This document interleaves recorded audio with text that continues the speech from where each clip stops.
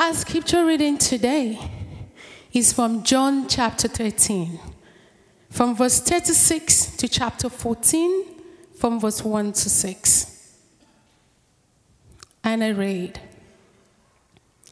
Simon Peter asked him, Lord, where are you going? Jesus replied, Where I am going, you cannot follow now, but you will follow later. Peter asked, Lord, why can't I follow you now? I will lay down my life for you. Then Jesus answered, Will you really lay down your life for me? Very truly I tell you, before the rooster crows, you will disown me 3 times. Do not let your hearts be troubled. You believe in God. Believe also in me. My Father's house has many rooms. If that were not so, would I have told you that I am going there to prepare a place for you? And if I go and prepare a place for you, I will come back and take you to be with me, that you also may be where I am. You know the way to the place where I am going. Thomas said to him, Lord, we don't know where you are going, so how can we know the way? Jesus answered, I am the way and the truth and the life. No one comes to the Father except through me. This is the word of the Lord. You may be seated.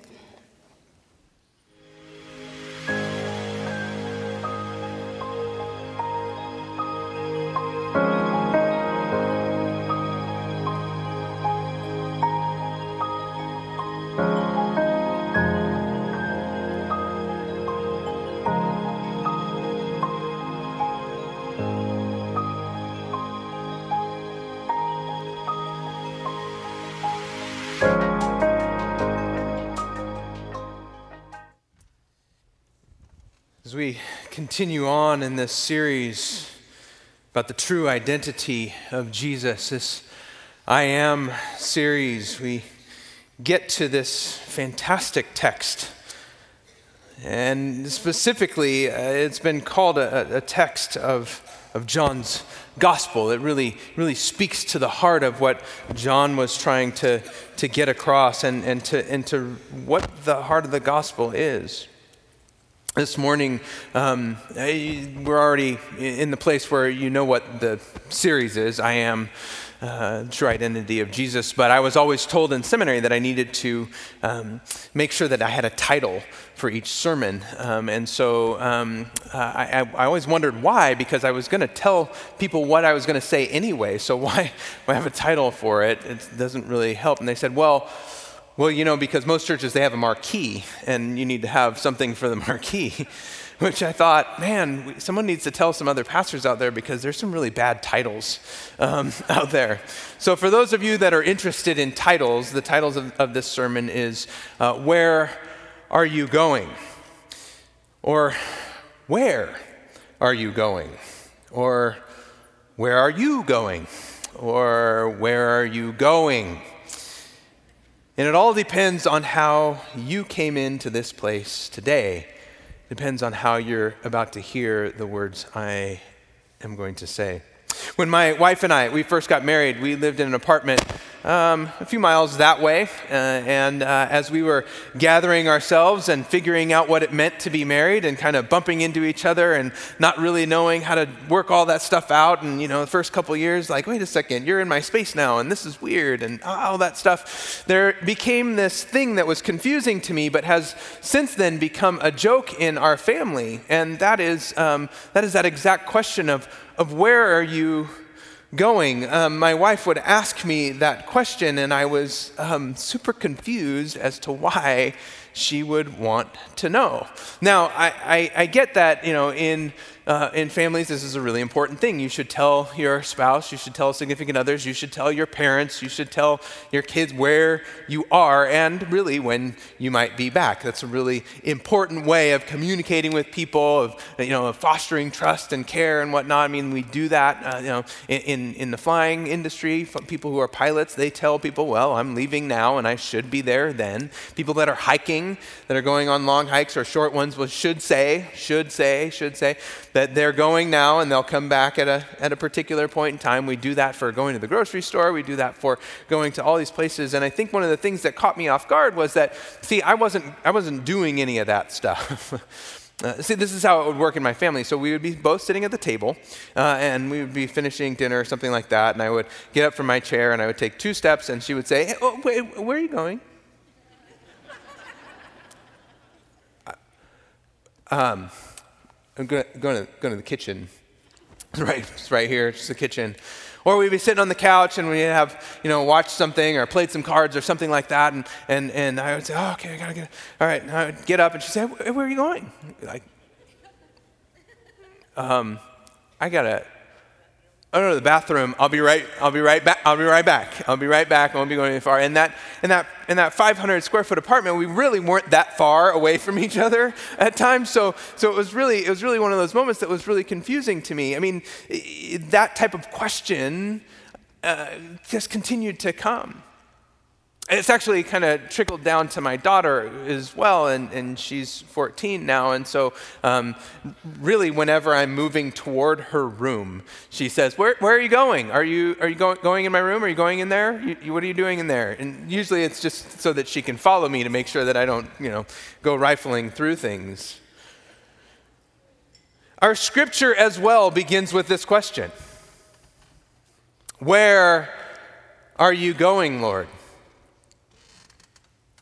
For Peter and the rest of the disciples, let's be clear. Their whole world is shifting right before their eyes.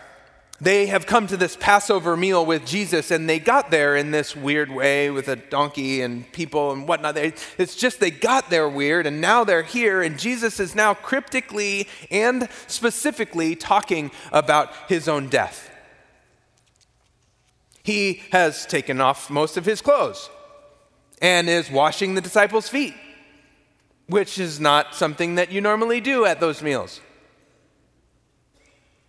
Then he starts talking after he washes their feet and he's gotten there and we're in this meal. He's like, hey, you know what? One of you guys is not going to do me right. One of you guys is going to betray me.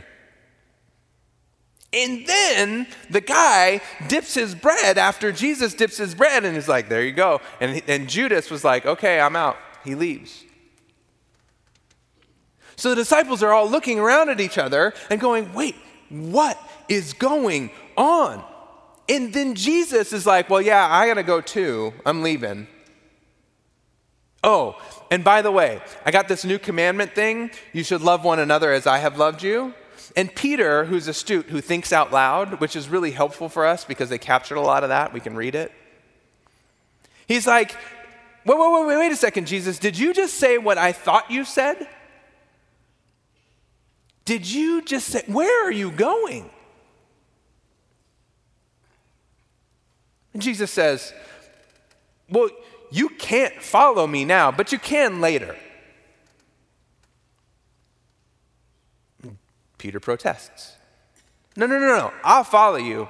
I'll follow you wherever. I'm going to die for you. And then Jesus proclaims that Peter is about to deny him 3 times. It's into this context we walk into the heart of Jesus' I am statement, where concerned and confused disciples are sitting. And Jesus knows this, so Jesus says these words, do not let your hearts be troubled. Trust in God. Trust also in me. In my Father's house, there are many rooms. If it were not so, I would have told you. I am going there to prepare a place for you. And if I go and prepare a place for you, I will come back and take you to be with me, that you also may be where I am. You know the way to the place where I'm going. Anybody feel better? You think the disciples felt any better? Jesus is, let me bring it into this in our context. See, it's trying to explain to a muggle that Hogwarts is the most amazing and mystical place you'll ever be. It's trying to explain to a scavenger that the Jedi are real and they still exist. It's trying to explain to Lakers fans that there's a better team in Northern California. Yeah, I don't get that one either. If you feel better, let me suggest that it's because of the many times that you've heard or studied or spoken these verses in moments where you have lost direction or the path may seem unclear to you, that you've been reminded of what the gospel is, and those words come back to life in your mind and in your heart, and that you are perceiving Christ in those moments. See, the problem is these disciples don't have this as a backdrop. This is the first time they are hearing these words. It's like trying to tell people of color, do not worry about what's going on in Charlottesville. It doesn't make sense. I'm concerned about what's going on. And I love Thomas in this moment. I just love Thomas because he's not afraid to just put it out there and say clearly what's going on here because no one else seems to see it. So Thomas wants to clarify, make it clear, crystal clear what they're asking so that Jesus can respond specifically. Thomas says this: "We don't know where you're going. How do we know the way?" Jesus, Lord.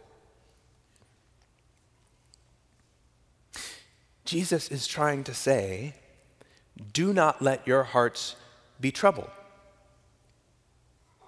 He's trying to say this to his troubled disciples.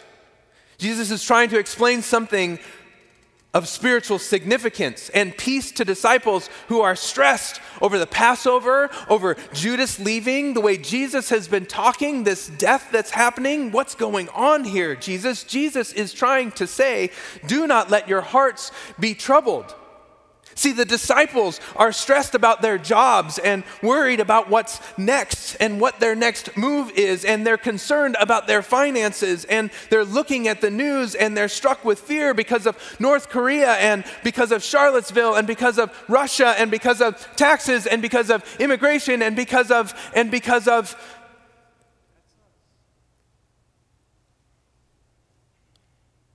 Jesus is trying to say, do not let your hearts be troubled.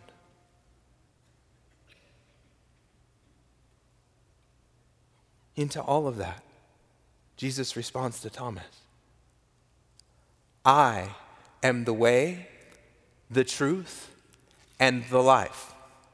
No one comes to the Father except through me. It's the second compound I am statement that we get. Last week, Greg introduced us to the resurrection and the life, this compound statement.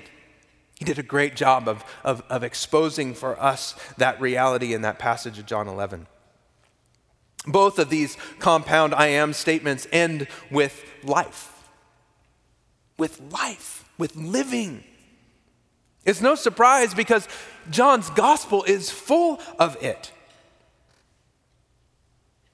Jesus is the bread of life. Jesus is the door that eventually leads to new life.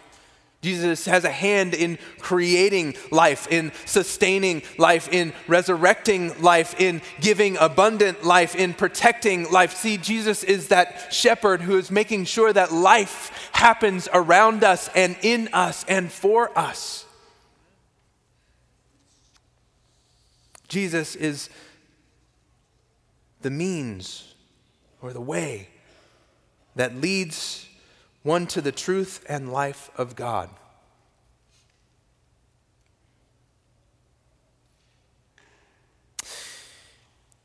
Jesus is also the truth and is the true revelation of God to us. And let me just make a statement here. This isn't your Christian zinger, right? This isn't your Jesus juke. This isn't your back pocket defense for the time you're in a conversation with someone about who Jesus is and who we're supposed to be. This isn't the time where you go, oh, I'm really struggling with this conversation. Well, Jesus said, I am the way and the truth and the life. Deal with that.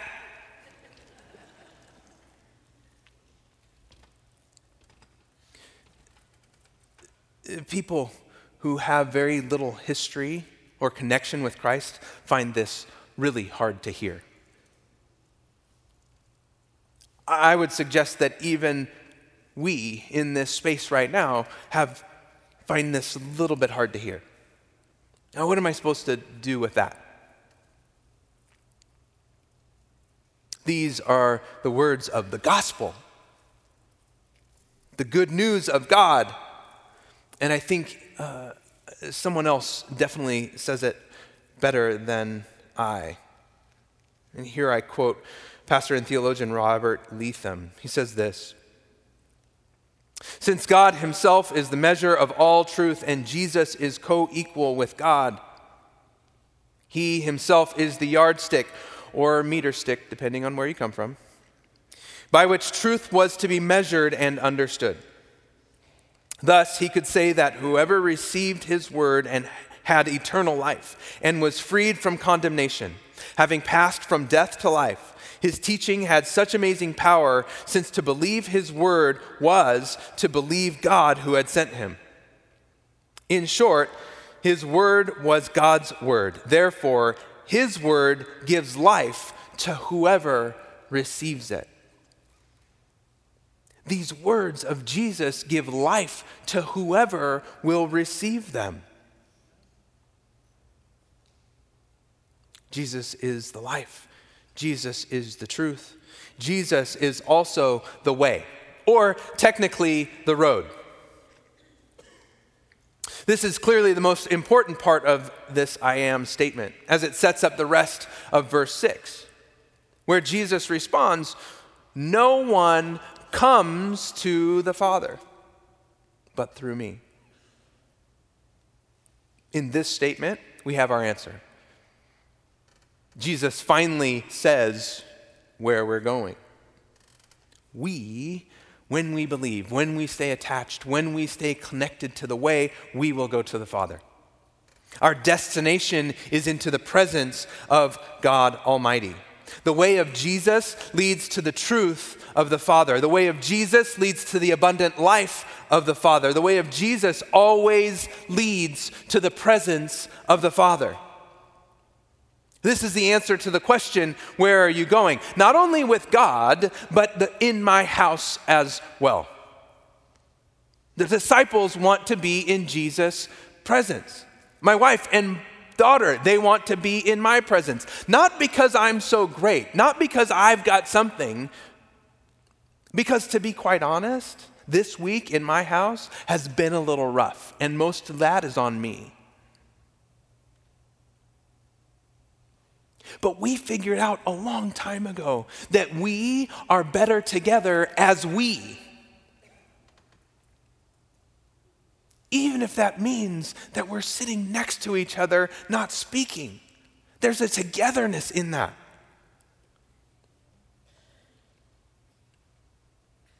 We, church, are together, and we're better when we're together.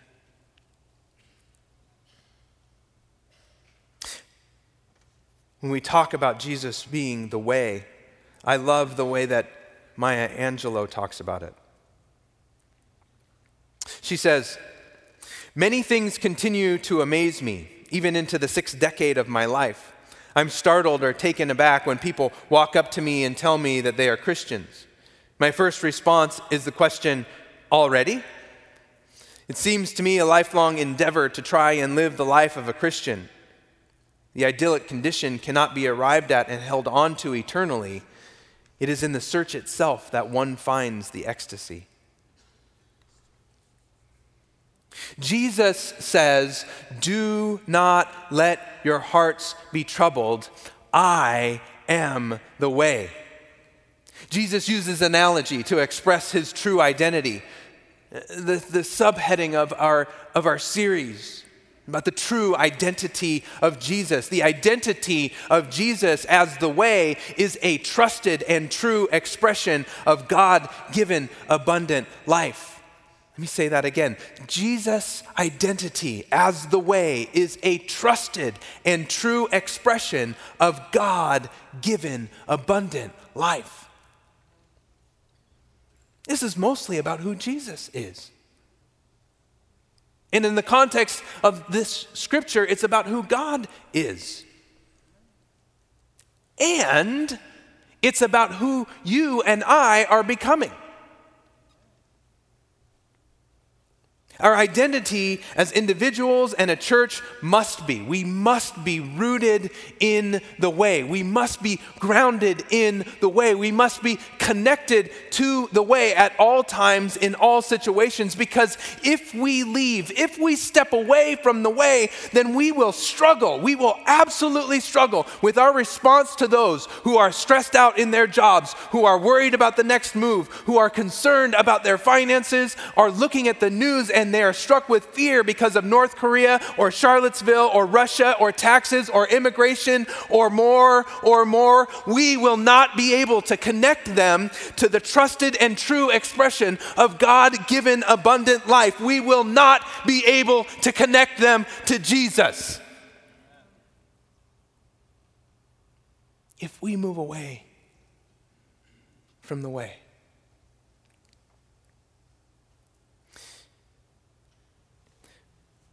A word about Charlottesville. And I'm so grateful for the help of others in these words. Racism is the opposite of what God intends for humanity. It is a form of idolatry that elevates human-made hierarchies of value over divinely given free grace. Through colonialization and slavery, this country created and continues to embrace a system for devaluing people based on skin color and ethnic identity. This problem has not and will not go away with calls for peace and unity or time. Protests against the removal of monuments to racism will continue. What's going on in Charlottesville is not the last, I fear. The continued strain between people of color and law enforcement will continue. The betrayal and anger and fear experienced in the Latino community will continue. My friends who happen to be white and who do not know what to say, that will continue unless we stay attached to the way. These and more are the fruit of an America with deep, deep racist roots. And as long as Goliath continues to yell and scream and Christians continue to scatter, nothing will change. Goliath must be confronted, not calmed. Goliath must be fought, not fed. We will be accountable for how we face this movement. Racism, my friends, is not the way. Racism is not the truth. Racism is not the life promised in Jesus.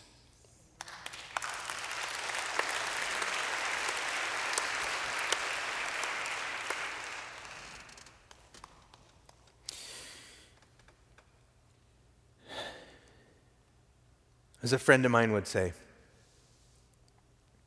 and has said many times over, ladders are incredibly creative tools.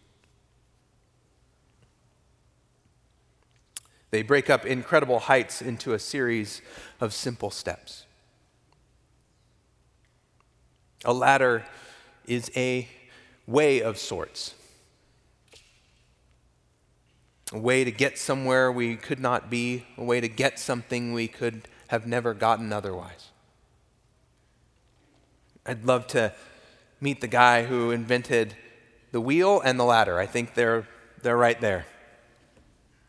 I think the wheel seems a little bit more easy.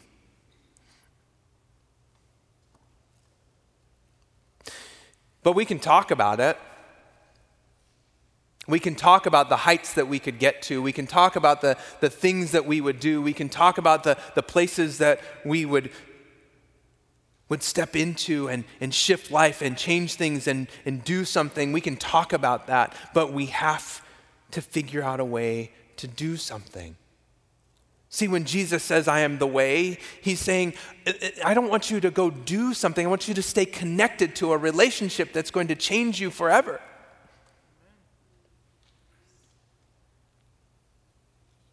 And so in that, he invites us to stay attached to who he is.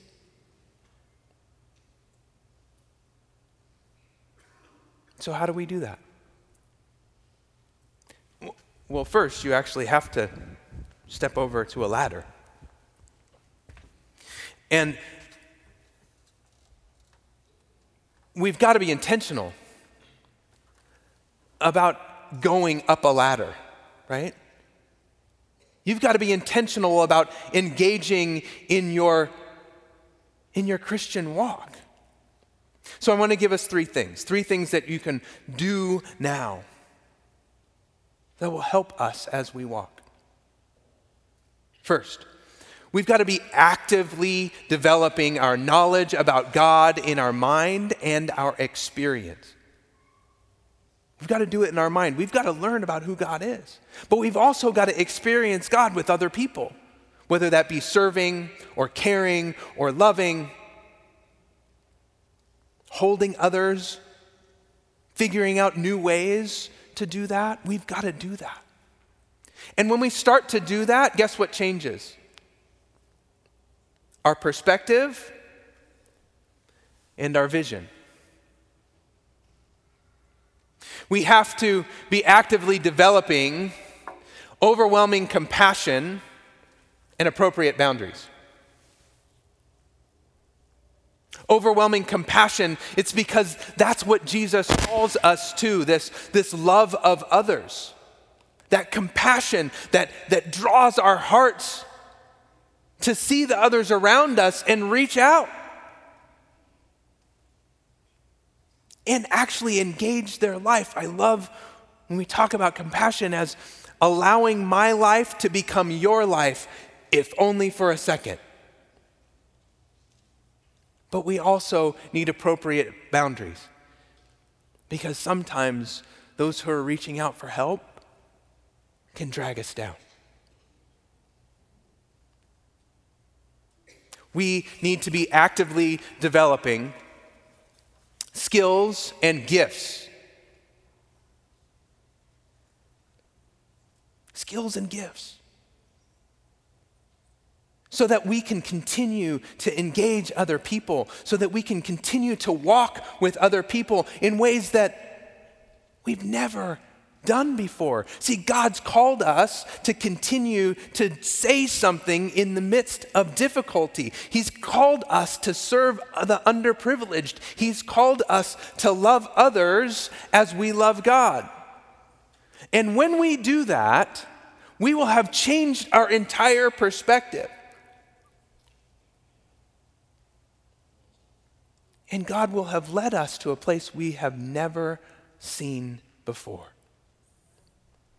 God will lead you to a place you've never seen yourself before.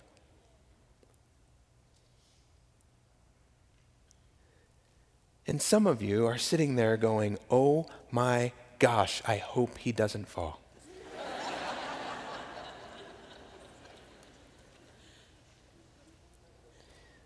That's because some of what I'm talking about is scary if you really do it.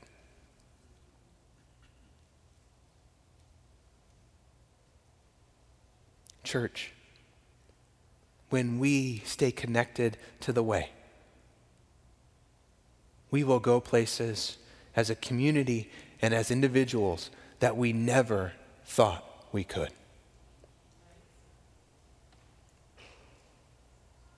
Would you pray with me?